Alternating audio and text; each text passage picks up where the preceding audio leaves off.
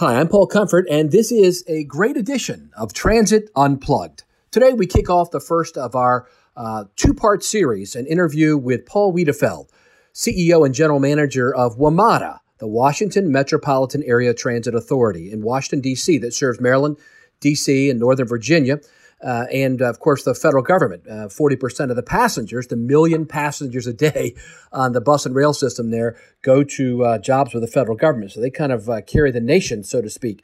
And Paul's been on the job about 2 years now and has one of the toughest jobs in Washington because it impacts so many people.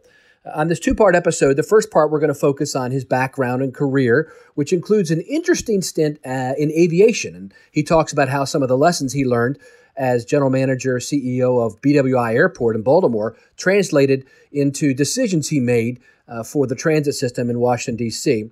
And we also talk about the current projects he's been on and kind of the state of good repair efforts that have been undergoing there at WMATA for the last couple years. And then in part two of the episode, which will be on a second complete separate episode, we'll talk to Paul about the financing and how they have no dedicated funding source, the governance, some of the new innovations they're doing in paratransit and on fixed route, as well as some new big projects they're working on, the Purple Line and the Silver Line. That'll be on episode number 2 of this two-part series. So sit back, relax, and enjoy this episode of Transit Unplugged with Paul Wiedefeld.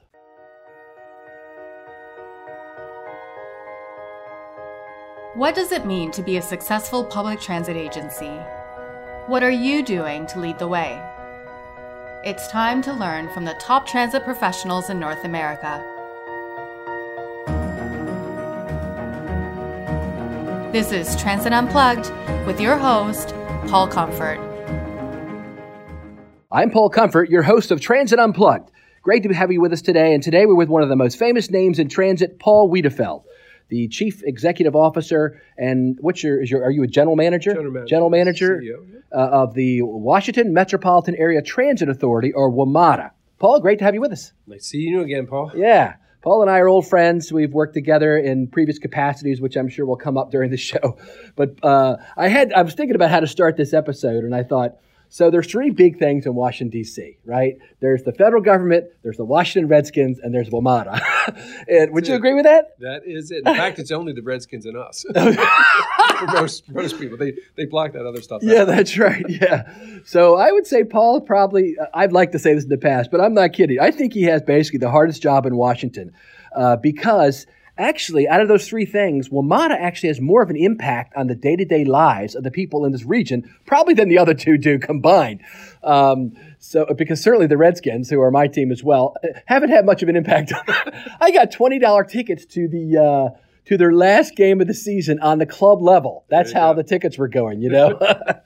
So, Paul, great to have you with us again, and just tell us a little bit about, we normally like to start with talking about your career. Sure. So you had some background in Maryland, but tell us about your career and how you ended up being CEO of the 4th largest transit system in America. Sure. My background is I have a planning background, primarily, not engineering. And then started out with the Maryland Department of Transportation. Actually went to Rutgers and then did some work up in New Jersey, but then came to Maryland and ran their capital budget, basically. Okay. The capital budgeting program, and it's a very large budget. And then from there, went to the private sector and worked for Parsons Bricker Hall for a number of years. Did a lot of business development and project, managed large projects. And then after that, got a call one day and got seeing if I had any interest in running BWI Airport. So I went to BWI Airport and worked there for a number of years. How long were you there at BWI? I was there actually twice. That's what I thought, in total 10 years. Wow. So we did, basically we took that airport from really the 3rd ranked airport in the Baltimore, Washington region to make it the number 1. Yeah. So wasn't it Friendship? Was it Friendship when you took over? No, I'm not that old. I'm old. I'm not that old. No, it was BWI. But basically, I got there right after. In fact, I got there right after 9/11. And wow. We were the first TSA checkpoint. Really? In the country, and that was in March 2002, and I started that week that we opened that. But then right from there, as you can imagine, where that industry was at that time. Yeah. But then we just took off. We built a huge Southwest terminal there and did a number of other major construction. So anyway, was there, and then went back to PB for a little bit, and then ran their aviation practice, and then got a call and asked if I would go to the MTA in Baltimore, where you were, And I hope I left it in fairly good hands for you when I was there. But there were some people in between. Yeah, that's right. Yeah. But anyway, no. So I did that. I've told you this before, but everybody loved you. The people that still worked there when I got there, were a good team. had fond memories of you. Yeah. So anyway, I was there about 3 years, and then you beat the average. That's right. Because there's been 10 in the last 20 years. Typical transit, right? But anyway, I was ready to go back to the private sector for the third time. That's when I went back to the airport again. Okay. So that was there. Who asked you to go back there? Was it Jim Smith? No. Well, it was Secretary John Beccari. Oh, Beccari. Oh, I love him. And he became U.S. DOT Deputy Secretary. He's brilliant, man. Yeah, no, great guy. And we've always, we have obviously we have a personal relationship, but it's always just been a professional relationship. Yeah. So I've known him through the decades. Anyway, so did that, and then there was a change of politics in the state of Maryland. I heard that. Yeah, that's right. That happens. And then so they wanted to make a change at the airport, and then this job was open, and a number of people suggested I apply for this, and I did that, and then so been here just over 2 years. So let me ask you, why would you want to come? Why would you want to come to what was then, it's not now, but what was then a very troubled agency? Obviously, I grew up in this area, in the Baltimore, Washington area, and so I have, the memories I have of Metro, when I thought of Metro always was, when you brought someone from out of town to Washington, you took them to the museums, the mall, and Metro. That's right. Right. Yeah. And you rode the Metro too, then. Yeah, and it was but it was part of the adventure. That's right. It was literally part of the adventure. You're right. Yeah.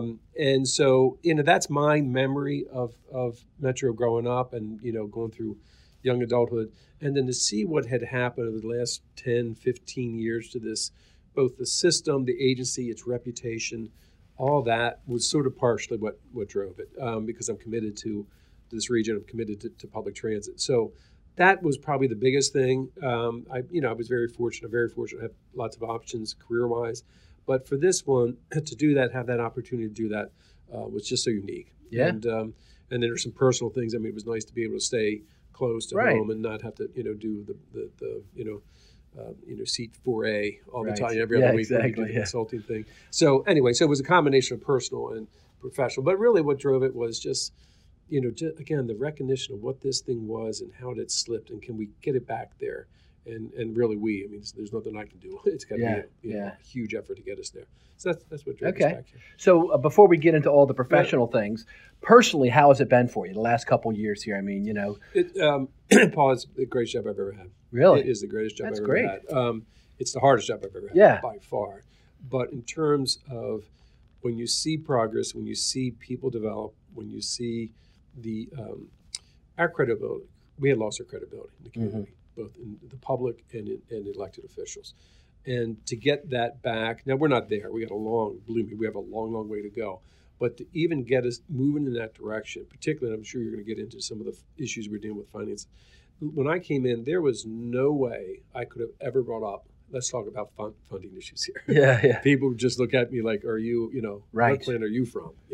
So we had to rebuild the credibility that, we were managing the thing correctly, that we had their interests at heart, the customer and the financial people that are funding us, and that's what was driving our decisions. So once we got beyond that, then we could start to have that dialogue. So you've earned kind of the credibility to do that. I think, the agency has and in my world, I've got to do it at 4 different levels. I've got to do it in the district, I've got to do it in the Commonwealth of Virginia, I've got to do it in the state of Maryland. That's true. And I've got to do it up on Capitol Hill and with the administration. Wow. So that's just the nature of our environment here. So when you walked in 2 years ago, what did you walk into? What was the situation when you got here 2 years ago? Probably what a lot of other transit agencies that have gone through, similar tough times. You had an organization that was silo-based, and communication was terrible, and accountability was not there. Everyone was protecting their own particular interests and not accountability to the agency or to our mission. So that was a large part of it. Then, like other transit agencies, particularly heavily unionized transit agencies, a very discipline-based structure that, again, just doesn't get you to your mission. It gets you to, a discipline-based attitude and approach to things. So all those things. Then, again, as I mentioned, the lack of credibility in the public and in the media, and we have, tremendous media here that I have, I think at last count, 4 beat reporters from the Post, that that's what they do. Yeah. And so we get a lot of attention. Again, it gets back to this Redskins Metro thing is something that everyone in the region can relate to. And that's just the reality of it. So anyway, that was the whole mix. Plus you had some, wasn't there, when you got here, they had just had an incident on something. Yeah, a year before we had a tragedy where one of our customers passed away. Right. So we were, again, all of that was leading into our lack of credibility. But also we had not, our safety culture had slipped tremendously. So we started a whole new way of thinking about that, which is basically, literally I had to get every one of our managers, we have about 13,000 people here, about 1,800 of them are management, non-rep employees. Literally, we had to get together in a very large venue and had to say, look, what we're about is safety, and safety trumps service. So, as you're aware of in this business, generally it's make the line. It's get the service out there, no matter what. Mm-hmm. Well, we said no, we're not going to do that. We're going to be safe, which is a really change, and it is, and that is something that built up over time. And I felt it at MTA, the same pressures. Yeah.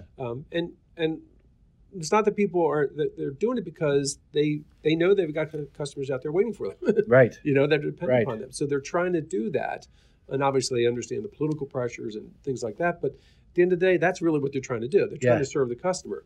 But you can't do that at the risk of their safety. So that's where we had to change all that. So that's sort of the lay of the land. That's what you walked into. So I got to tell you, seriously, from a third person perspective, I think that what you did by changing the culture here at WMATA really has led the way for the whole transit industry in America to change that viewpoint to safety first.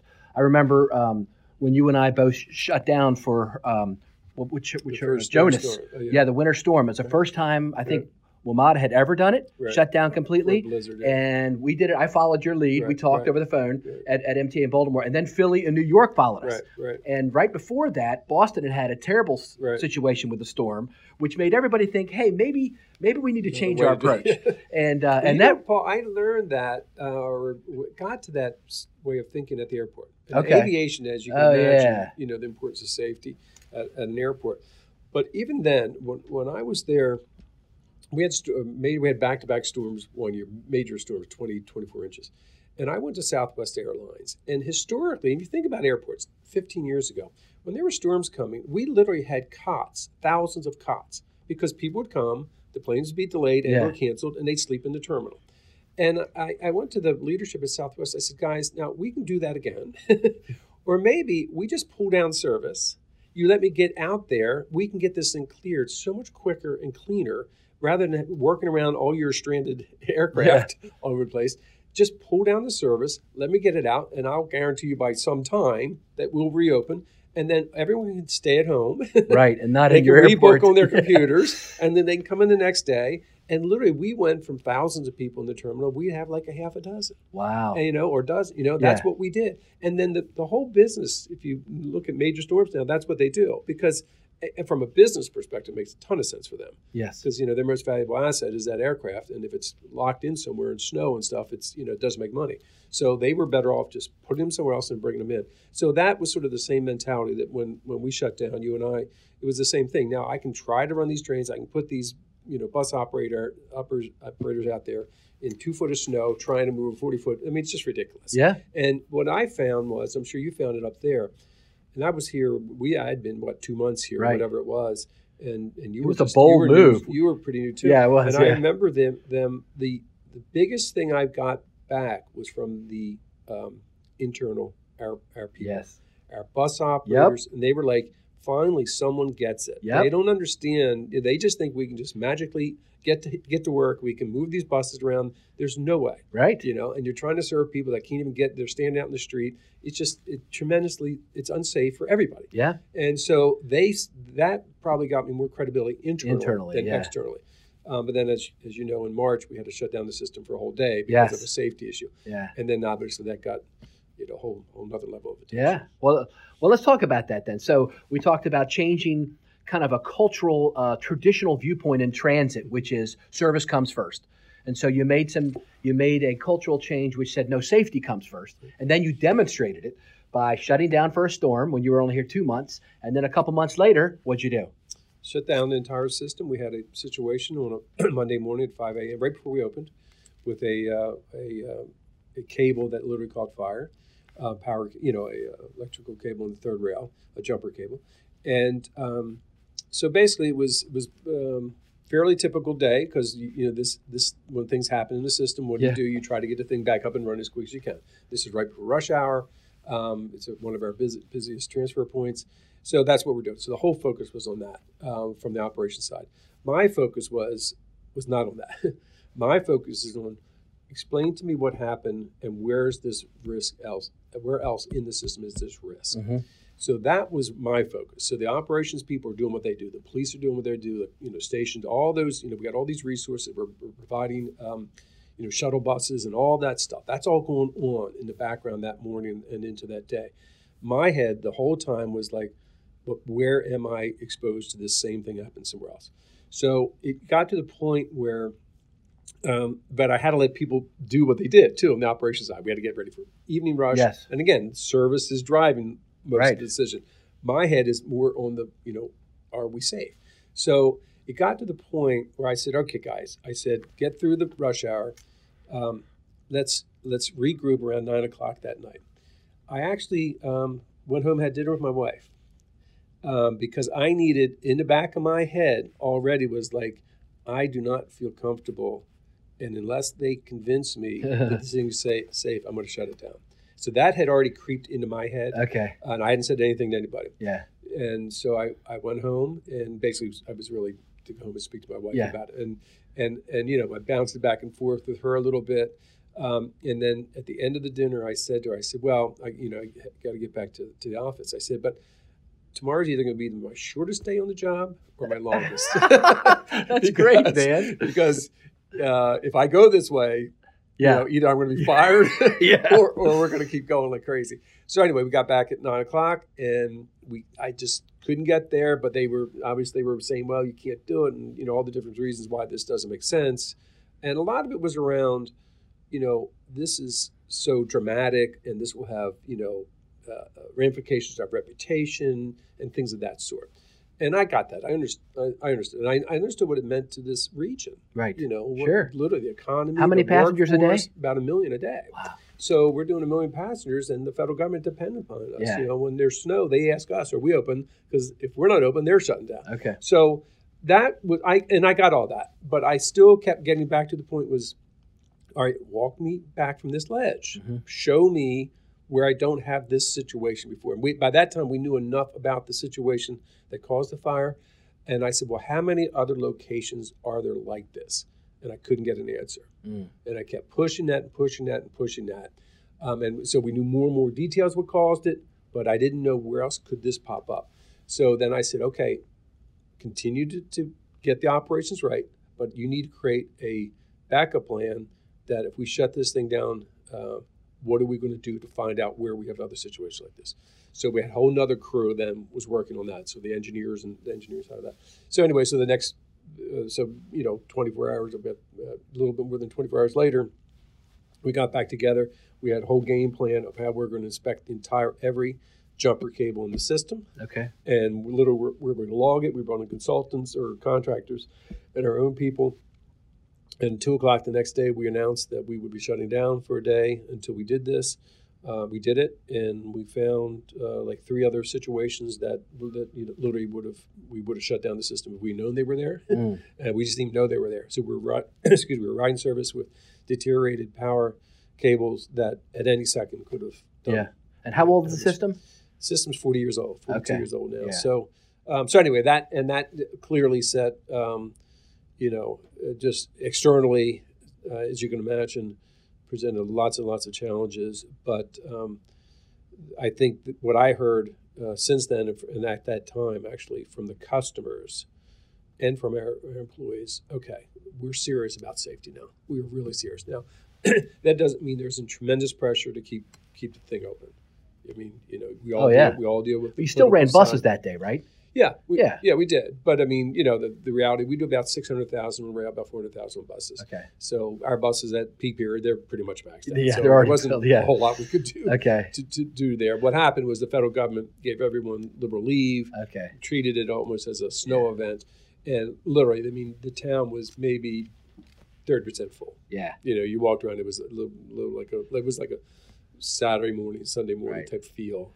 So that was almost like a kickoff of what became a longer campaign, so to speak, right? So for the next couple minutes, tell us about what you've been doing. Mm-hmm. You've had a couple phases of this campaign, and tell us where you're at now on this overall. So we left there, and so we said, okay, well, this is the tip of the iceberg.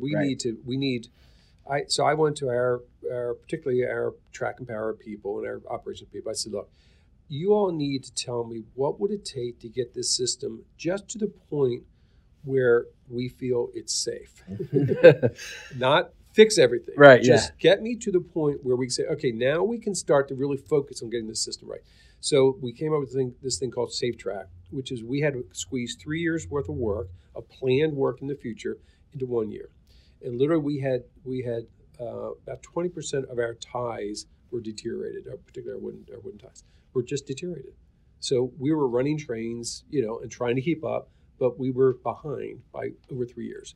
So we brought that down to 2% that now we can manage and work. So we did 3 years worth of work in 1 year, about $165 million worth of work around the clock. We had to shut down 16 different parts of the line, either total closures or single tracking, bus bridges, you name it. We had literally we had to beg our customers not to use us because it was just we could not meet it. So that was extremely difficult for the community, for the users, and for the political side, but had to be done. So from that we went to we basically then restricted hours, and we created a preventive maintenance inspection program, which we had never had in 40 years. Wow! So now we go out and we do measuring, for instance, of cables, and we can send power through there and see where it's leaking instead of waiting for it to leak and causing a fire, and then say, okay, now let's go fix it. Yeah. We're trying to get ahead of it in non-revenue time. So we got some more hours to get out there and work, and then we created this PMI program.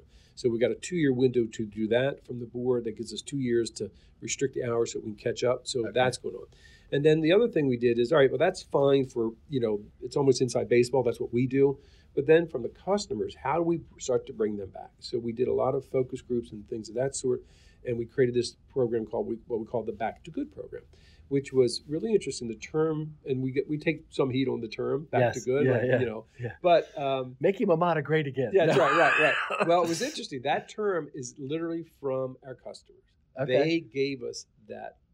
They want you to get back to being good. They basically said, look, do not tell us. We know this. We're not stupid. Right. We've been around here for decades. We use it every day. We've seen this deterioration. Did not happen overnight. Just start to bring us back. Get us to good. Yes, great. We want to be where we were in 1976. Right. But you're not going to get us there, and don't tell us you're going to do that because you're not. Very realistic. They're very real because they deal with everything. Right. So that's what created it. And that's focusing on particularly on the customer experience. So what we did there is we focused on getting our new series of rail cars out. This is particularly on the rail side.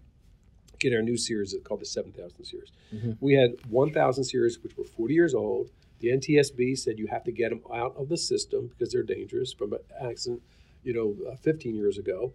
Literally, we had to belly them in between other car series because they were unsafe to be at the front or the back. Wow. So, that's how drastic it was. So we were getting roughly 8 cars a month through our vendor, Kawasaki. So we put a lot of focus on that, brought in them and brought in their senior leadership and said, look, we've got to get this. The contract called between 12 and 16. So we basically got up to 20 cars per month. And we've done that for about a year now. So we have 748 of them ordered. We have almost 500 on property. We were able to get the 1,000s out of the system a year sooner. We were get out of another set of cars that had problems, got them out of the system, which would cause all these other customer problems, offloads, things of that sort. So because of that, we started being much more reliable. So now we moved to the point where we're 90% of our service is on time. And we actually came out a month ago with the board allow us to do what we call the rush hour promise, which is basically if it takes you more than 15 minutes to do what should be your average trip, then we will not charge you. We will automatically credit you have to sign up for our smart card, but we'll automatically credit. You don't have to do a thing. The next day we apologize to you, and within 5 business days, it's credited back to your account. That's awesome. So that's all because we've been focused on this back to good part. And there's lots of other things, whether it's cleaning stations, lighting, and the other major focus is on safety, personal safety. Okay. So we've had our lowest crime rate since 2005. We've driven that down more than a decade. That's great. Yeah, by 19%. Part one, the serious crime. I just was talking to your chief Pavlik out there. I mean, you no, guys are rocking, huh? We got a great chief, and we put a lot of focus, and it's everything. We've increased our fair enforcement initiative again to get more revenue, but also to set the tone a little bit. So we've like quadrupled the number of citations we're doing there and stops. But I want our police officers to say, no, this is the way that we do business. How many police officers do you have in your system? We have just under 500. Okay. So do you feel like you've turned the corner service-wise? I think all the needles are pointing in the right direction. Okay. All right. Yeah. But we still have a long way to go. We have a lot more to do on the bus side and on the rail side. So I don't want to.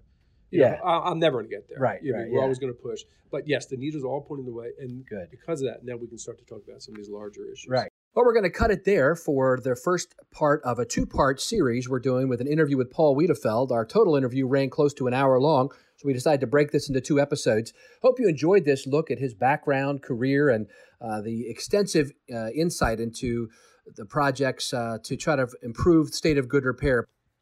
One thing you may have heard Paul refer to in his comments were how he handled a storm called Winter Storm Jonas. We actually worked on that together. I was head of the MTA in Baltimore at the time. He was in Washington, D.C. Our systems interlined and had connecting service through the MARC commuter train service, Maryland Area Regional Commuter Train Service that hauls about 40,000 passengers a day down to Union Station. And so we both decided at that storm, which was January, February, a couple of years ago, to basically shut down service completely.